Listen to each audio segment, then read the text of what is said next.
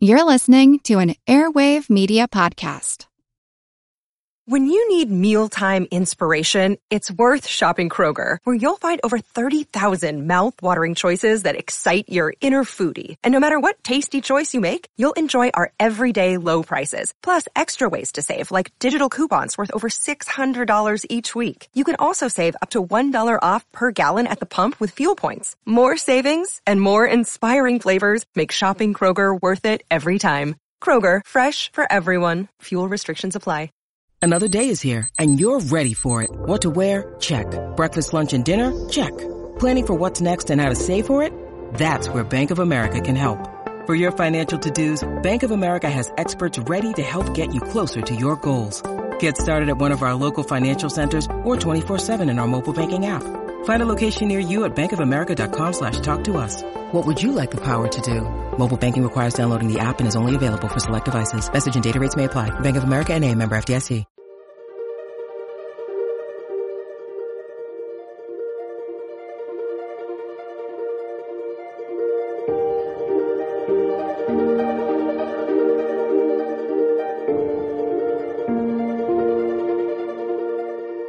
All right, welcome to the All Creatures Podcast. This is Chris, and today I'm joined with Ron Evans from the Cincinnati Zoo, who is the curator of primates. Hey, Ron. Hey, how you doing, Chris? Doing awesome. Thank you so much for agreeing to talk to us. You know, I just been so excited for this interview. It's what we like to do, you know. Anytime we get a chance to share our conservation stories, it makes us happy. Yes, and we love what you do, and we're glad we can help. First thing I always like to ask my guests is if you can just kind of just give a brief background, you know, where you grew up, how you got involved with conservation and ended up at the Cincinnati Zoo. Well, that's a long story. How long do you have, Chris? Now we have all the time in the world. So I'm a Cincinnati native, born and raised, and Thane Maynard introduces me to people. He's the director here at the Cincinnati Zoo. This is Ron Evans. He's curator of primates. His parents left him here one day and never came back.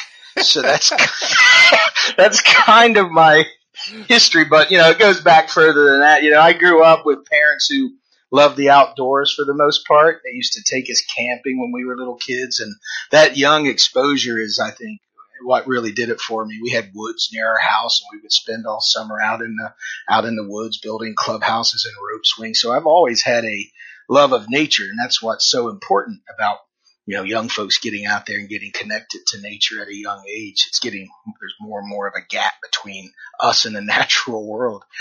But that was my start, and animals always had my interest in nature. So as a kid, I had a million different pets.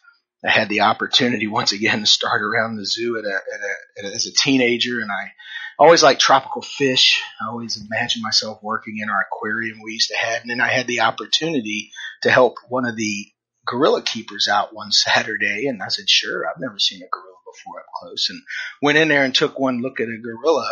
And it's like one of those moments people have in their lives. I don't know if everybody has these moments, but I had one where you just kind of knew what you were going to do the rest of your life. One look at a gorilla.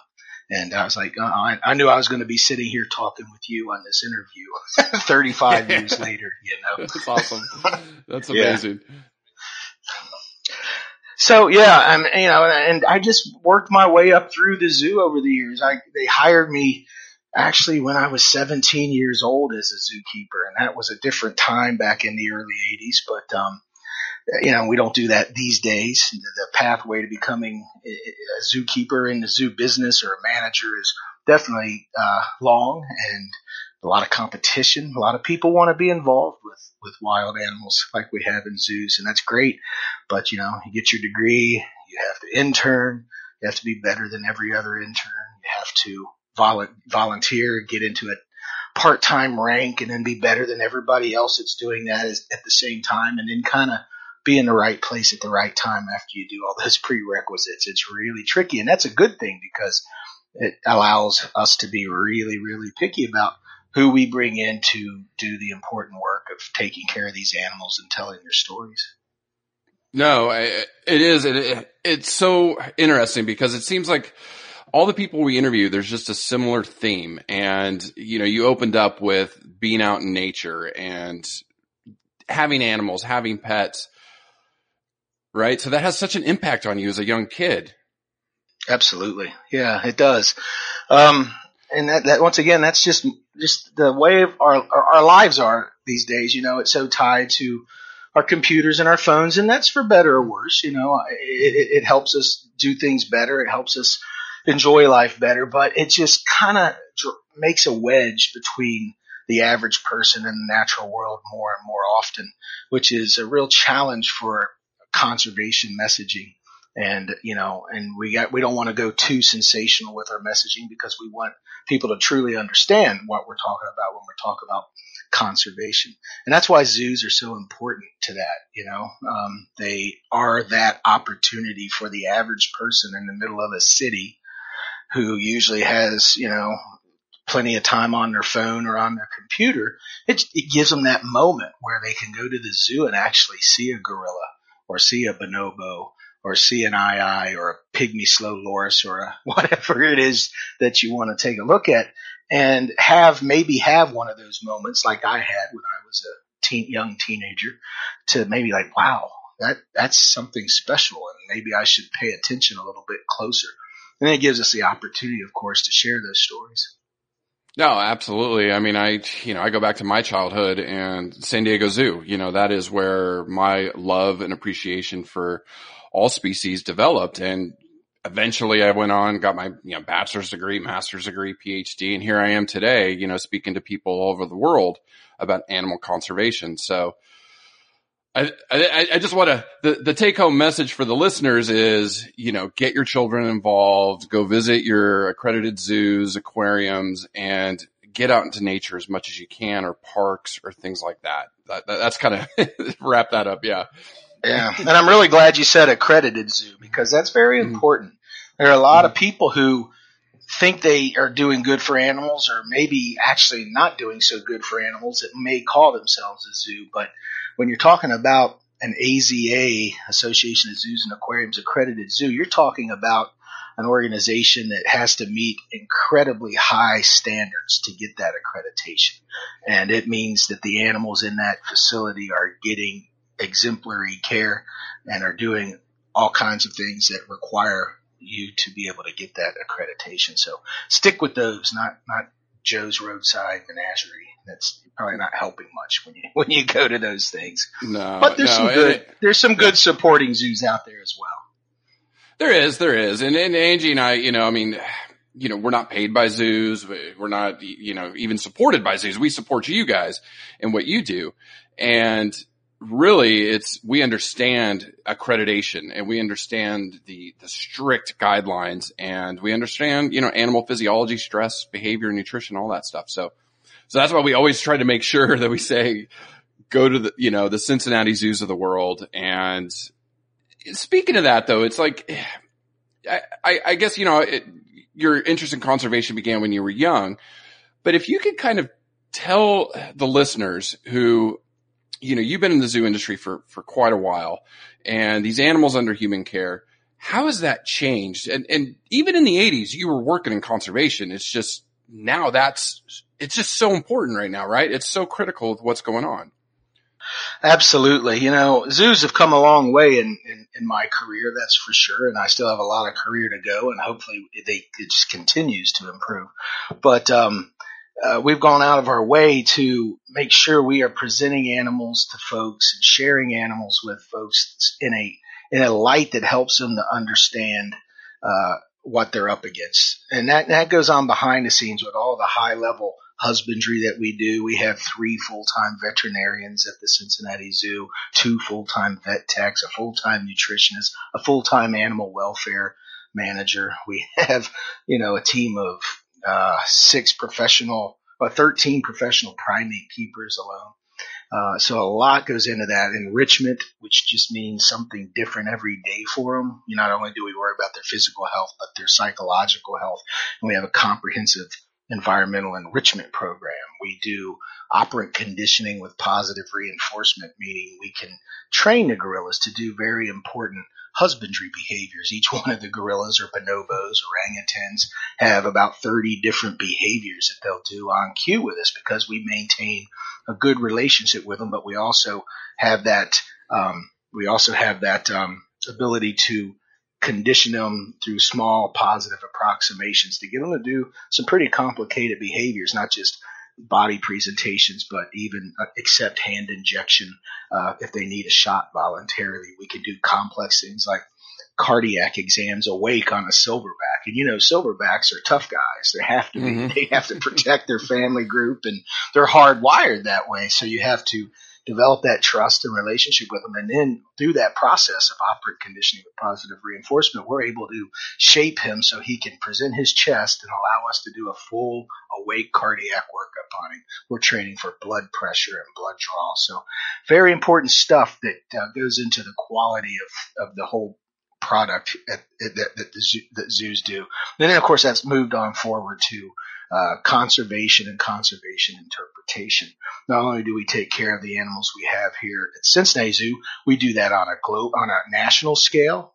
All the gorillas and there's something like 300 different species survival plans that oversee the management of any given species all throughout North America. I sit on the Gorilla Species Survival Plan Management Group as well as the Bonobo SSP Management Group. I also sit on something called the Prosimian Taxon Advisory Group Steering Committee. And that includes all the little dudes, little primates like lemurs and lorises and galagos and things you may not recognize right. here, So so we get together we're in constant contact actually, coming up with transfer plans or breeding plans that go into not only managing the health of the population. We don't take primates from the wild anymore. We don't want to take primates from the wild anymore. We do everything we can protect primates in the wild. So it's up to us to make sure we're doing everything perfectly with the ones we have in zoos. And a whole lot goes into that. We keep track of everybody's genetics. We keep track of everybody's personalities. Each zoo has a representative that communicates with the SSP.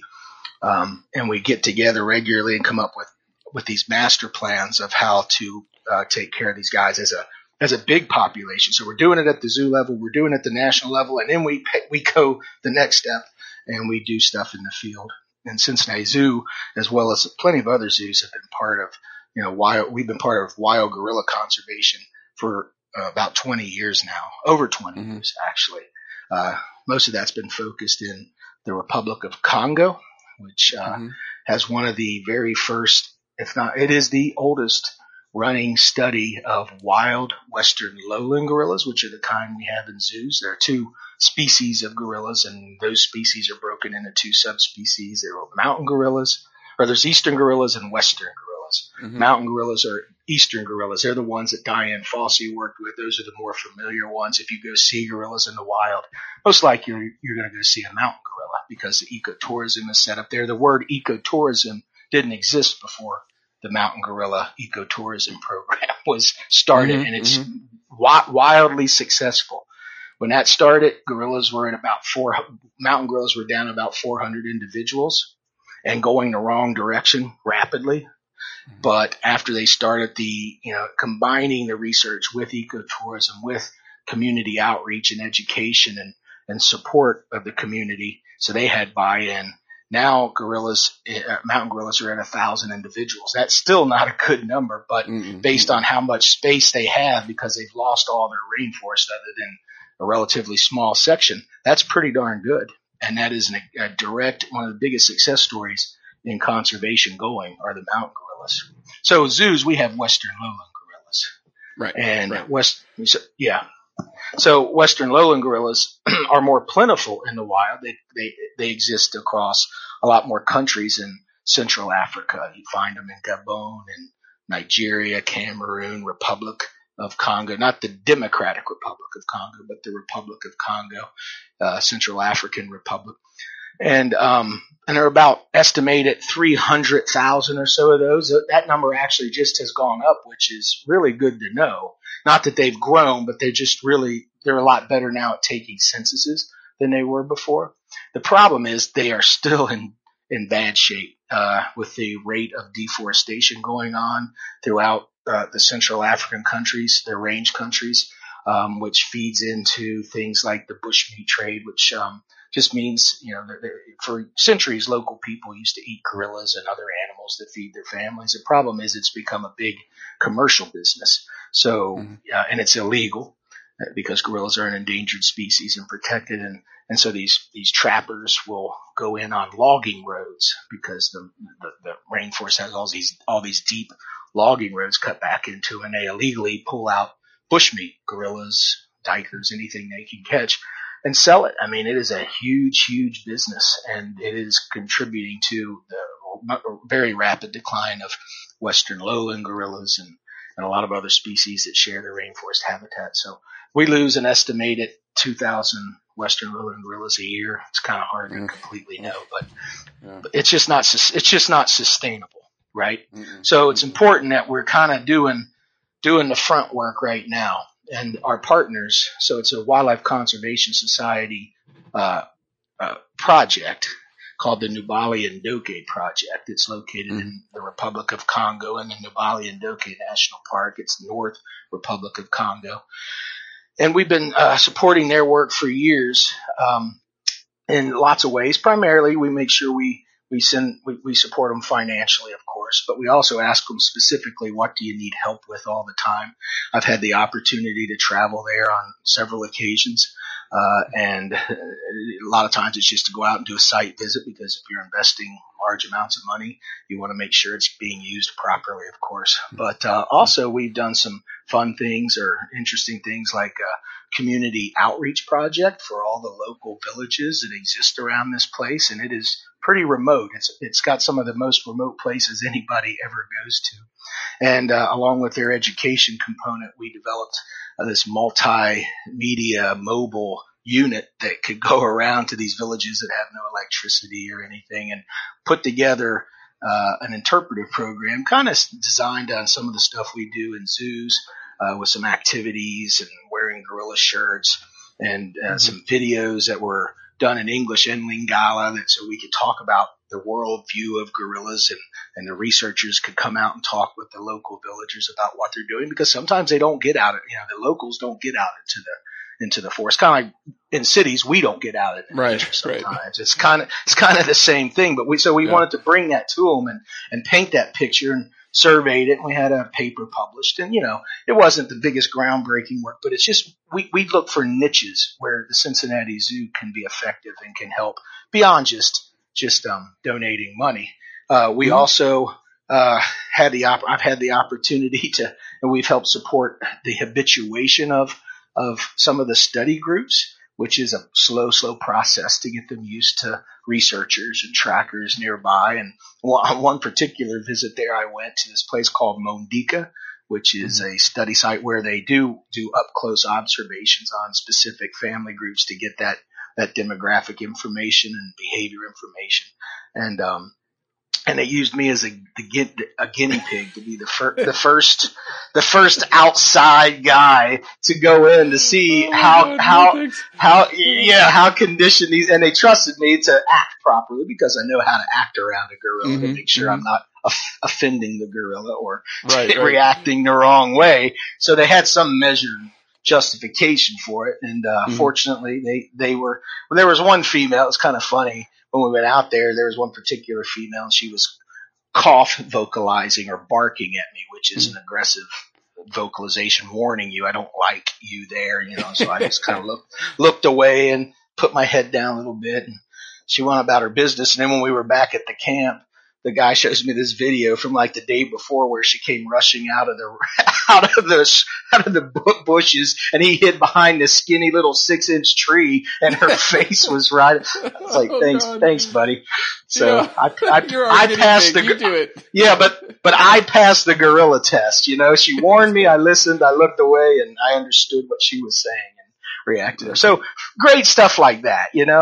most recently, just this past March, I had the opportunity to take Thane Maynard, our director, who has been incredibly supportive of the work I've kind of managed out there in Congo all these years, and want to give him an opportunity to go out there and see it for himself. And that's important because that creates even more buy-in from your institution, and that's what we have to look for ways. And we actually took a local newspaper, the Cincinnati Enquirer, a videographer and reporter out there with us and traipsed around. And on this trip, we went to a place that I hadn't been before. It is like one of the most remote places human beings go in the world. And it's at this place called the Gualogo Triangle Study, headed up by a really hardcore researcher and conservationist, Dave Morgan. And just to get back into this place, it's how many miles is it? 10-mile hike one direction back into it. And, just on top of riding on boats and planes and little pirogue canoes back through there and hiking. It's pretty intense, but it was amazing to get back there and see some chimpanzees and the hardcore work they're doing. So why is this work? And then we videotaped it all, produced an article that went national. It was actually picked up by USA Today and a video, and that's all floating out there as well to bring it full circle back to our guests and to tell them the work we're doing and show them the work we're doing. So that's very important. So this work's important, we learn a lot about the gorillas at the Mbele Bai study. The Mbele Bai study is that particular research that's the longest running research being done of wild western lowland gorillas, where gorillas come out into these naturally open clearings called bais. So they're swampy areas with aquatic vegetation that the gorillas like to feed on. A hydrocharis is a particular plant that grows in these bais, and they come out and spend hours and feed on this. But it also creates these opportunities for interactions between social groups or silverbacks looking to acquire females for their group. And it gives you all this magnificent behavior research, and they've learned about interbirth intervals and all this very important information that we in turn apply to how we take care of gorillas back at the zoo. So we know that the first time a western lowland gorilla is supposed to have a baby is around the age of 10. We know it's usually about four years between offspring. We know a silverback usually doesn't acquire females till he's approaching 20 or 15 to 20. And, just all this important stuff that they've learned. And also, and there's like 300 different gorillas there at different times that show up and study. So they've got a large group to watch and learn about. And this is important that they establish, how many gorillas are in this area, how much rainforest does like a single family group or a whole area of gorillas require to survive as the outside rainforest continues to shrink and shrink and shrink and shrink and shrink. How important are these giant trees, the ecology of the rainforest? How important are these giant trees to that particular biome? So researchers are doing this now as the world around is shrinking. So hopefully we're not going to stop it from shrinking, but hopefully we can stop it before it gets down to the last 400 western lowland gorillas like it did the last 400 mountain gorillas. Before you have to think 1,000 gorillas is fantastic. And that's the real critical work that's going on there. And we use it a lot to help us manage gorillas in zoos. Seriously, I could just listen to you talk about this all day. I'm not kidding. And I do talk all day, so you have to cut me off sometimes, Chris. No. I don't think our listeners understand how special that was. Like listening to you talk. Oh man, that was amazing. Ron, first of all, you are one of the people on Earth, part of the SSPs working on to save these animals in the wild.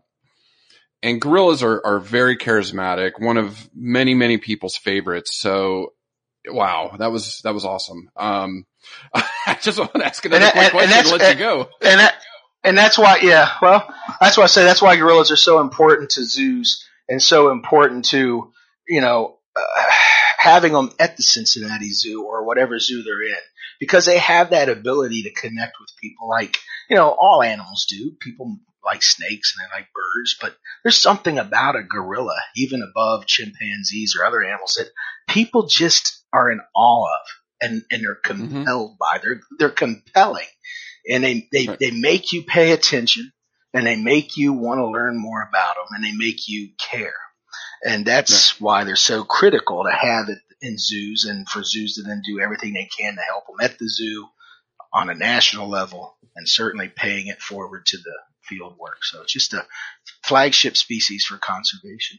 Absolutely. Absolutely. And I think, it's important to, not just, it helps bring in visitors and sell that conservation message, but it also is important that, I think where my next question for you was going to be how, having these animals under human care, because if they do, like you said, the mountain gorillas, if they do go extinct in the wild, or if the lowland gets down to those desperate numbers, having conservation centers, having zoos, understanding behavior, reproductive rates, all those things. I mean, so what are you really learning from them under your care? And then you can turn around and spread that, not just conservation message, but you said money that you're doing, you're funding projects there in Africa.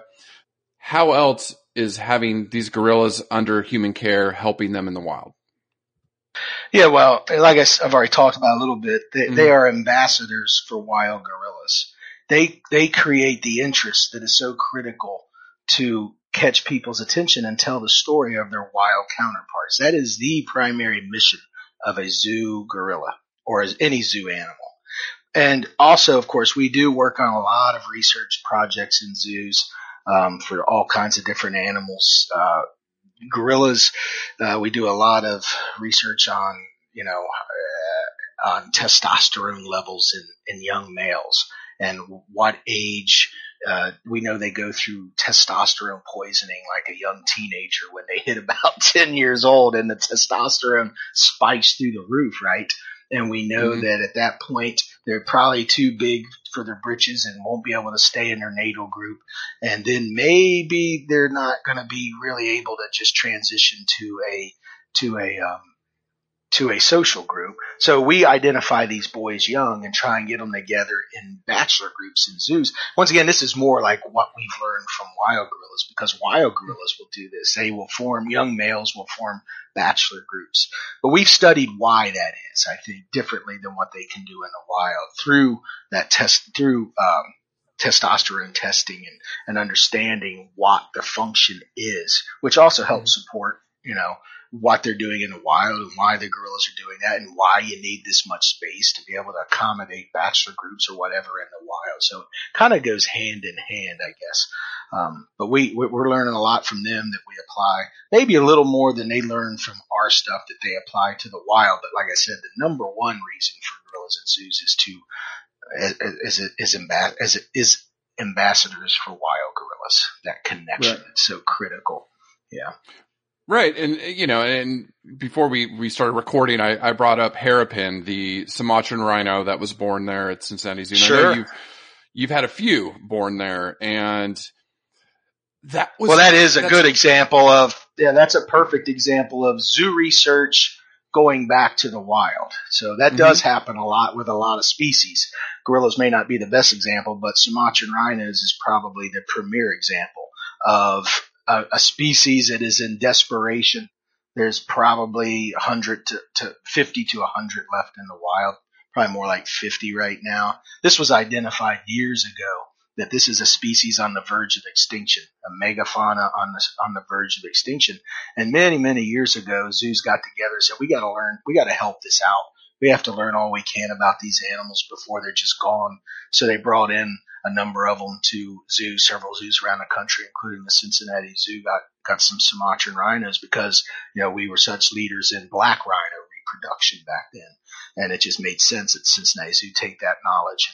But they were tricky. Sumatran rhinos were like no other rhino, and no one could figure them out for the longest time until we brought on a researcher who we put, that the zoo put specifically in charge. This is your job. Figure this out. Dr. Terry Roth, who still heads our Center for Research of Endangered Wildlife.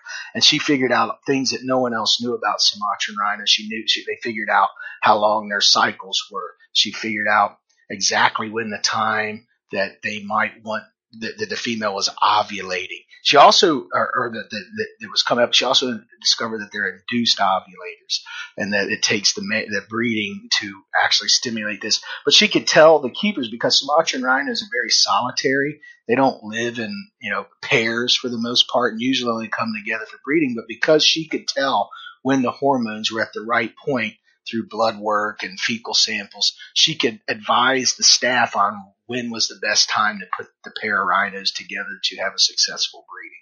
And so much work, and it goes far beyond that. I am far from the Sumatran rhino expert. Right. But now Sumatran rhinos are pretty much done in zoos. There are no more Sumatran rhinos in zoos. It just wasn't a sustainable number in zoos to be able to do that long term. But we learned so much valuable information. We've sent 2 of our rhinos back to Sumatra to be in sanctuaries. And a part of Terry's job all these years as well was to work with the sanctuaries in the field and help teach them how to do this same work, which is critical. If you're going to save Sumatran rhinos, you're going to have these sanctuaries in these places, along with working with the government to try and conserve their habitat. So that information was invaluable to giving these guys a chance. And so that's a good example of where zoos have really contributed everything to the wild. Yeah.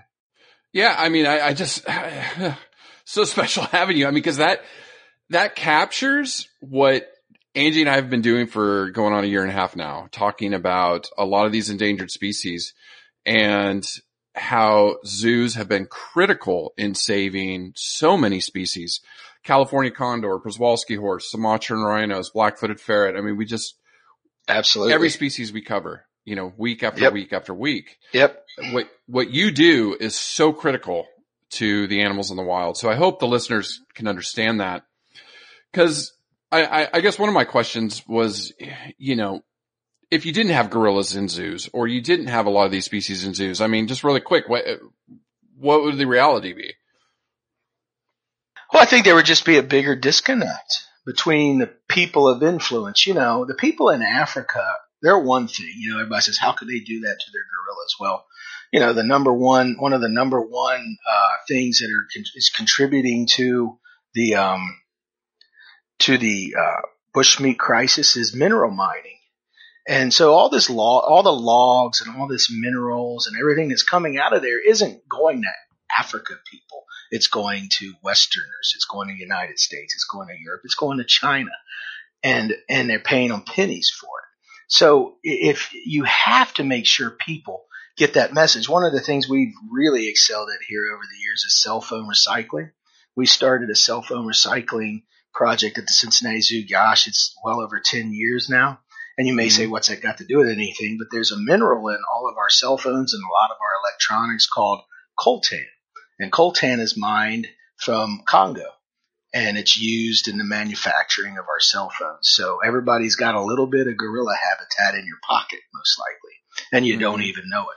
So we tell that story here at the zoo through the gorillas. We offer people a chance to recycle their cell phones with us. We even have a partnership with Gorilla Glue, which is a local Cincinnati company, where we'll do national projects where the class or maybe scout group that collects the most cell phones can win a prize, a cash prize. The group that comes up with the most clever collection campaign or video that goes along with it also can win a prize and get their video out there. So that's important because you're reaching young people. And over that time, we've collected well over 100,000 cell phones, which is by far the most any zoo has ever collected. And what's most important about that is, the money we make off of it, sure, we reinvest right back into our wild gorilla conservation work. So we're making money. That's one part of it off of the cell phones. But mostly, I like that 100,000 cell phones just isn't 100,000 cell phones. That's 100,000 thoughts people had about conserving gorillas while they're at home. It's when amazing, they took that home with them. And they put these projects together and they collect all these cell phones and they're thinking about it and they're talking about it and they're young people and they won't forget that as they grow up, and maybe it inspires them to be the next Dian Fossey, or maybe they work at Walmart. But I guarantee you they're going to remember they're going to have a soft spot in their heart about how they helped gorillas. When they come to the zoo, they're going to see gorillas and maintain that care. And that's what it's all about, is trying to. No, yeah, bravo on you guys. I mean, I know we've mentioned that before, but we will definitely keep highlighting that to recycle these things and participate in those programs. So here's a random question. I was just while you were talking, and I know you work with all sorts of primates. Can you just kind of talk the difference between, working with gorillas versus, say, orangutans? Yeah, well, I always say we have 3 great ape species at Cincinnati Zoo. We have gorillas, we have bonobos, which are super rare as well. Only place you find bonobos are in the Democratic Republic of Congo. They're our closest living relatives. Most ape species share like 98% of the same DNA as humans. Bonobos share 99 point nothing percent the same DNA as we do. And then orangutans. So orangutans are quite a bit different than gorillas. They're similar in many ways, but different. I'll say gorillas are from Mars. Bonobos are from Venus, and orangs are from some planet we haven't discovered yet. They are just, they're so fun and so unusual. And that's because gorillas and chimps and bonobos live in social family groups. They have social learning all their lives. So when they're growing up, in the day a gorilla is born, or ape is born, orang, bonobo, most primates, they don't know much at all. They're like when a spider or a snake hatches, they pretty much are hardwired and are ready to go day one. No one has to teach them what they need to do. But gorillas are like humans, orangs like humans. They have to learn everything as they grow up, life lessons and all this stuff. And so gorillas and chimps and bonobos, they don't have to learn every little thing before they become an adult, because they live in family groups and they can learn from each other throughout their whole lives. So there's all this social learning always going on, just like humans. Orangs live solitary lives in the wild. They don't live in large social groups. That's because of the environment. They come from very swampy areas. They cannot, sustain big family groups. There's not enough food to go around. It's just not workable. So male and females only come together for the most part for breeding. And that's only after an incredibly long interbirth interval. Next to humans, it's the longest interbirth interval of any animal on the planet. It takes a female orang about 8 to 10 years to raise her offspring. So she won't be willing to reproduce again for that long, which is also a big concerning part about their, critically endangered status and the palm oil issues that threaten deforestation, because orangs have even a harder time than a gorilla or a chimp to repopulate because of those long interbirth intervals. So that's a species that just can't catch up overnight, even if the deforestation stops. So that's a big challenge. But because they take so long to, they live these solitary lives, and once they leave mom at 8 years old or whatever, they still haven't come across every single thing they might. So orangs have this insanely high curiosity level, like I think more than human beings even. I think if it could, no one's actually measured it, but I think if you could measure what the curiosity level there was, orangs have it more than any species, because they have to figure stuff out for themselves, or because they don't have anybody else to show them or talk through it or work through it. And so they never get tired of trying to figure something out. It's insane. So we say, there's an old joke, if you throw a screwdriver in with a group of gorillas, they're going to run from it, because gorillas really don't want any trouble for the most part. As big as they are, they're like, I don't want to deal with that. If you throw it in with a group of chimps, they'll start stabbing each other with it, because chimps chimps are dead on. We're the same as chimps. There's no difference between humans and chimps. They're zero. They love their families. They take care of their babies. They also organize hunting parties and kill animals and eat them. And they wage wars on other chimp tribes and murder other chimps. So zero difference between us and chimps. And if you throw a screwdriver in with an orangutan, they'll figure out how to take their bedroom facility apart and be out in like 2 minutes. So you never give an orang a screwdriver. He'll MacGyver his way right out of there real quick. So orangs are something else. So I don't know if that answers your question or not, but no, it does. I forgot what it might have been. San Diego Zoo. There was an orang that kept getting out and then would walk the zoo at night and then would go back in before anybody else showed back up, and did it for months until they finally figured it out. That's it, an orang, man. I tell you, I heard it one story one time, and there's not a lot of orang. We were pretty good at keeping animals in, but there was one story I heard, and I won't name the institution, where this orang got out and proceeded, when no one was around, proceeded to walk to the laundry room, which he had a sight line from his bedroom, and proceeded to dump a whole box of soap powders in the washing machine and started doing laundry because she had seen people doing that for so long. She thought this is what you do when you get out and you walk over to that room, started doing a load of laundry. So, oh my God, so that's why it's important. That's why, I mean, they're super smart, and we care deeply about that, and are acutely aware of how intelligent they are, and really work ourselves hard to make sure we're doing everything for them. Here at Cincinnati, we just expanded more than doubled the size of our gorilla facility. It's a spectacular, dynamic place, and the gorillas have lots of options and choice, and we work hard at that. But yeah, orangs, they are something special. That's for sure. That's awesome. Okay, so you've been to Africa quite a bit, and I'm really glad you brought up the ecotourism part. Can you talk about the process of, just say somebody like me, I'm not a gorilla expert. I want to go to Africa. I want to see these mountain gorillas in the wild. How do I do that? Is there any training involved? And how do they prepare you to be, a foot away from a gorilla? So anybody who wants to go see a gorilla, you have to realize only about 50% of the tourists ever come back alive. That's the first. I'm just kidding. just kidding. So, and that's what some people think, and that couldn't be furthest from the truth, especially when it comes to mountain gorillas. So, they say mountain gorillas, if you look at any of these, websites or whatever, about the top 10 things you're supposed to do before you die.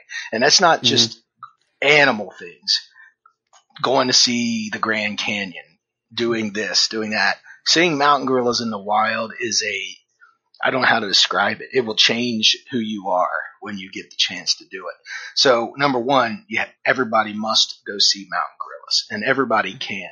And that's the beauty of the mountain gorillas. Like I said, that was the place that coined the phrase ecotourism, that project. It didn't exist before then, and they've been doing this for well over 40 years now. So Rwanda is so well set up to support Western tourists because it is their number one source of income. They've turned the mountain gorillas into from a deficit. Like they were about ready to take their last little bit of rainforest for cattle grazing back when Dian Fossey was even still there.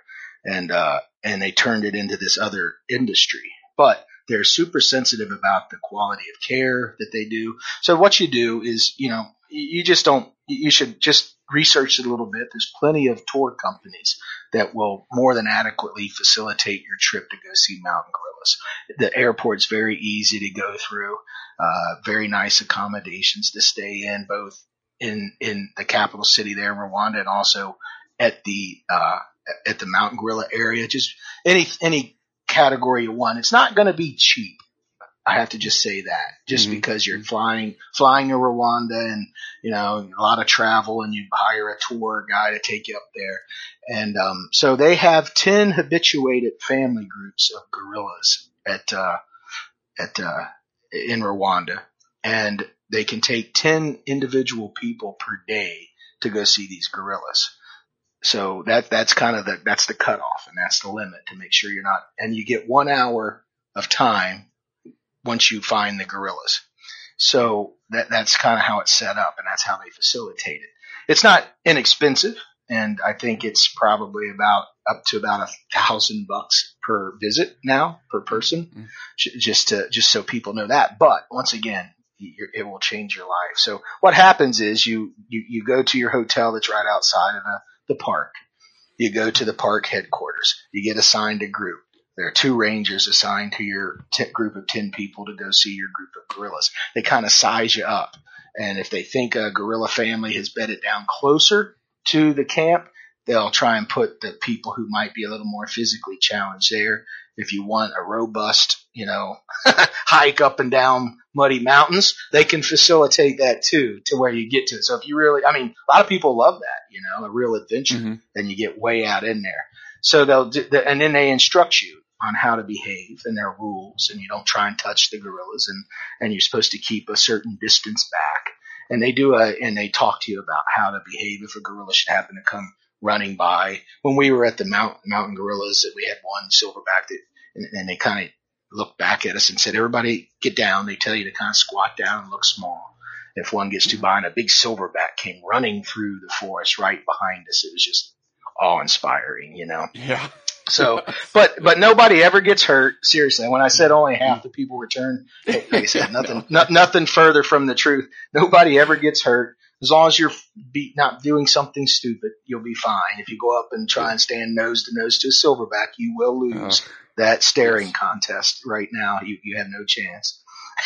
But anyway, they have it really and they can even accommodate elderly folks. They can accommodate people who, have trouble walking. They have porters that will be your shadow and kind of help you up through hard places if you would like to have a porter, and they're all very polite and very professional. They can actually put you on a, I don't like the word stretcher, I don't know what else to call it, but they can put you on a stretcher and carry you into the forest to go see gorillas if you physically can't walk there.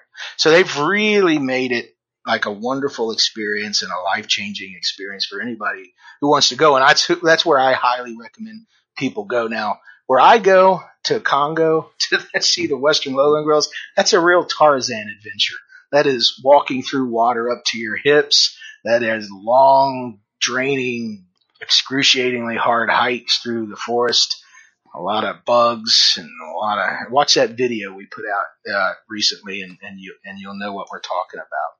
And so I wouldn't. But there is some. I shouldn't like poo-poo that away though, because there is some really good ecotourism in building in Congo as well to see gorillas, and that's one of the things we've helped. One of the many things we've helped them with over the years is helped with some of the infrastructure and health care for their trackers and for the ecotourism part that goes on in the Nabali and Doke project, because we know that kind of capacity building for the people working there, as well as the ecotourism facilitation, is important, so they can have that more revenue to generate for the research and conservation work they do. So that's very important part of the big conservation picture. Research, protection, ecotourism. It all goes hand in hand to the most successful conservation projects out there. Whatever. Right. And just for, if the listeners missed it in the beginning, you talked about how they were down to 400, and because of ecotourism, now they're up to 1,000. So your money goes directly to preserving mountain gorillas, period. Absolutely. 100%. And the health of the people around the community, they're not being, ripped off for their resources there. They are benefiting from it in a healthy, productive way, education, and unlike some parts of Africa, which once again, unfortunately, are being taken advantage of by Western big business, by Asian big business, and just getting their resources stolen from them for pennies, which are so valuable to the world. And they should be some of the richest, most, comfortable, happy people. And unfortunately, a lot of it is there's a lot of human tragedy associated with these issues as well. So anyway, hopefully they figure it out like they did in Rwanda, Yeah. I know it's picking up steam. Yeah. So, working with gorillas as long as you have, do you have any funny gorilla stories? Oh, well, let me think of a funny gorilla story. Yeah. I have rewarding gorilla stories, I think, and I'll probably come up with a funny one here soon, but today actually, that they were recording this, I'm sure it's not the day that it'll air, is a gorilla named Gladys's 6th birthday. And Gladys was an orphan gorilla who came to us from a different zoo as part of the species survival plan management. They recommended we take Gladys to find her a foster mother here at the Cincinnati Zoo, since we've had 50 gorillas born at the Cincinnati Zoo over the years. years. We're one of the top zoos in the world for gorilla reproduction. And, Gladys came in and stole everybody's heart. We put together a 24-hour, 7-day-a-week surrogate gorilla team for Gladys. It's because, the day a gorilla's born, mom never puts them down. And that's what they need when their mother isn't taking care of them. That happens every once in a while. But we also knew we had to make sure we started treating Gladys like a mother gorilla would. So we would hold her like a gorilla, not like a human baby, but kind of more like a gorilla. We would make gorilla vocalizations to her, which is kind of funny. We would talk to her like a gorilla. So if, when she's real little, it's all soothing, belch positive vocalizations like that. And then that sounds kind of scary to us, but to a gorilla, that's really good sound. And as she got bigger, sometimes she would test you and give you a little bite. So we would kind of cough vocalize at her and kind of let her know that's not right, or hold her down. We had taught her, we wore these furry vests that we got from a local faux furrier that looked like gorilla hair, and the keepers would have to dress like gorillas as well, and to teach her how to climb up and ride on our backs, and all this preparation in her first few months to eventually join a foster mom that was watching us do all this next door. I don't know what she must have thought of the keepers doing all this crazy stuff, but she was getting to know the baby as we were teaching her all this stuff until the kid was strong enough and big enough that we felt, okay, it's time for the foster mom, Malindsay is her name, to take over Gladys's care. So she came to us at 1 month old, and by 4.5 months old, we had her fully living with a mom, and now she's 6 years old today, as we're recording this, and totally independent and learning all those life lessons gorillas need to learn to properly function in gorilla society. And it's rewarding things like that make it all special. That's for sure. Oh, I can only imagine. I can only imagine. Those are the days those are the stories that keep you going, right? That keep you motivated to do what you do. Sure. Absolutely. I mean, yeah, we're fortunate to be part of their world. My team is a top-notch group of keepers. And, our philosophy around here is we asked to be here, not one gorilla did. So we happily do whatever we need to do and put off our own personal stuff and life for these guys, not because we have to, but because they make you want to. You have no choice. They compel you to want to do this, and so it's very rewarding all the time. But when you get a chance to be part of so many different special things over the years, it makes it. Yeah, you're right. It makes it that much better. Right. All right. So this is always my toughest question at the end, and it's one I like to ask all of my guests. And that is, how do we convince others? I guess I'll do the 2-part and let you tackle it. How do we convince the public, the governments, people around the world that fighting for endangered species is worthwhile and worth the money and the time and effort? And the second part is, do you believe we have a moral obligation to fight and save endangered species? Yeah, well, like I said, we've kind of covered, how do we do that? We share that story, and we invite them out, and we show them how the amazing animals here at the zoo, and try and connect with people that way. As far as is why, gorilla specifically, it always seems kind of funny. And I think it's why anybody would not want to save a gorilla in the wild, because it's the same as saving ourselves in Cincinnati or Florida, wherever you're at, because gorillas have a direct connection to the rainforest, right? They're gardeners of the rainforest. They eat the rainforest. They keep it healthy and regenerating. They spread seeds in their dung. They keep the rainforest thriving and healthy. So why is that important to us? Well, rainforests are the water reservoirs of the planet. They're great big sponges that keep our water where it needs to be and slowly releases it around the planet to water crops in the United States or Europe or wherever it might be. They're also I like to eat. I don't know about you. I like having food grow, crops grow. So that's important. They're the lungs of the planet. They create a disproportionate amount of the oxygen on the planet. So I like to breathe too. That's a thing we like to do in Cincinnati. Yes. I like oxygen. That's kind of important. Yeah. So even if you don't care about a gorilla or a chimp or a potto or a yellowback duiker or a Red River hog or a colobus monkey or whatever lives in the rainforest, you should care about the health of the rainforest because it more than directly affects your life, your daily life, and the direction this planet's going and the future of your kids if you care about your family. So there's very selfish reasons to care about gorillas and to care about the rainforest. Even if you don't care about them personally, you should care about them for yourself. So that's the part that I always have. It kind of scratched my head at why people don't put all that together completely. I think there's a lot of good people that do, and that's the good news, Right now we hear a lot of crazy stuff in the news, but I do know that there are a lot of people who do care and are spreading that word, like the Cincinnati Zoo. And I got to think people are smart enough to figure this thing out once we can get past all the silliness that's getting in the way.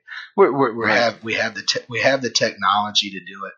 We have the ability to power massive areas with solar panels. We can do this stuff. It's just around the corner. Hopefully we can do it before we get too much further along and we have to lose Sumatran rhinos or we have to lose orangutans. How far that goes and what it's like 10 years from now, I can't tell you. It looks kind of rough sometimes, but there's always time to do something. So that's the good news. It's not gloom and doom completely, but we definitely have to get our heads on straight and the smart folks and have to kind of help people who might be challenged a little bit more to come along from those selfish reasons if it has to be, maybe that's what needs to be promoted a little bit more. So if that makes sense. Yeah, it does. It absolutely does. And I think that captures it in a totally new light that somebody hasn't brought up before. I think that's awesome. That is awesome. All right. So I guess my final question, because you got to go take care of some animals, is how can our listeners help you and how can we support you in your efforts there at the Cincinnati Zoo? Well, Cincinnati Zoo specifically, we'll always tell you, come to the Cincinnati Zoo. If you're in town, anywhere around, you want to do a fun time in Cincinnati. Cincinnati's a great city. A lot of great heritage here. Lots of beer in Cincinnati. So you come here, we're an old German town in Cincinnati. And the beer flows, and we have one of the best zoos in the country in little bitty Cincinnati, Ohio. Some might think that this zoo shouldn't belong here. It should be in a big city with lots of money, and we just know how to do it in a different way here at the Cincinnati Zoo. So you won't be disappointed. That's one thing. So that's the best way you can help us out. But we got that great cell phone recycling program. Look for that. You can go to our website and see how maybe your school or something can join up with that program. That would be wonderful. And that goes directly back into helping gorillas and bonobos and a whole lot of other species that live in the Central African rainforest. And be interested in your local zoo too. You don't have to come all the way to Cincinnati because we're all in it together, AZA institutions, and take your kids out to camp like my parents did when they're little, let them fall out of the camper onto the ground in the middle of the night. No one knows it, like has happened in my family before. When we were kids, it's all right. Let them get muddy. Let them go play in the rain and let them build clubhouses and help them to want to do that. And that's critical. That's the way you can help Cincinnati Zoo out in our mission is go outside and with your kids when they're little before, all is nothing wrong with all the technology today. I enjoy it myself, but I was fortunate to be around before it existed. So I can only imagine how tough it is to get your kids out into the woods. But do that. Yes. That would help Cincinnati out Cincinnati Zoo out a whole lot as well. And then they want to come to the zoo, and you won't have to make them because they like. No, I know. We're going to the zoo again today, kids. No, I want to play. Yeah, exactly. So make them want to do it young. That's how you help out zoos and nature. And that probably is the most important thing somebody can do for your kid. I can't believe turn them into beekeepers. Hey, how do you? I know something about you guys too. Yes, turn them into beekeepers, Chris, when they're kids. We have. Exactly. I mean, I can't believe it's been an hour. Like, I could listen to you for another hour. Let's keep going. I'll talk, and that's my problem. People just have to cut me off every once in a while. No, Ron Evans, Cincinnati Zoo, curator of primates. I think I'm going to have you on again. Like, we're going to have to do this again. It was amazing. Yeah. Next time we can talk about or maybe Pygmy slow loris. Other cool subjects out there as well. Although definitely. I am known for gorillas and they are my inspiration and they're what drive me, but a lot bigger primate world than certainly just the gorillas. Right, there is. It is. But Ron, thank you so much for your time. I know you're busy. Your message is going to get out. I mean, it's amazing hour. Thank you again so much. Well, thank you. I really appreciate the opportunity and love what you're doing. Keep it up, and I'll help you out anytime you need me. All right. Take care.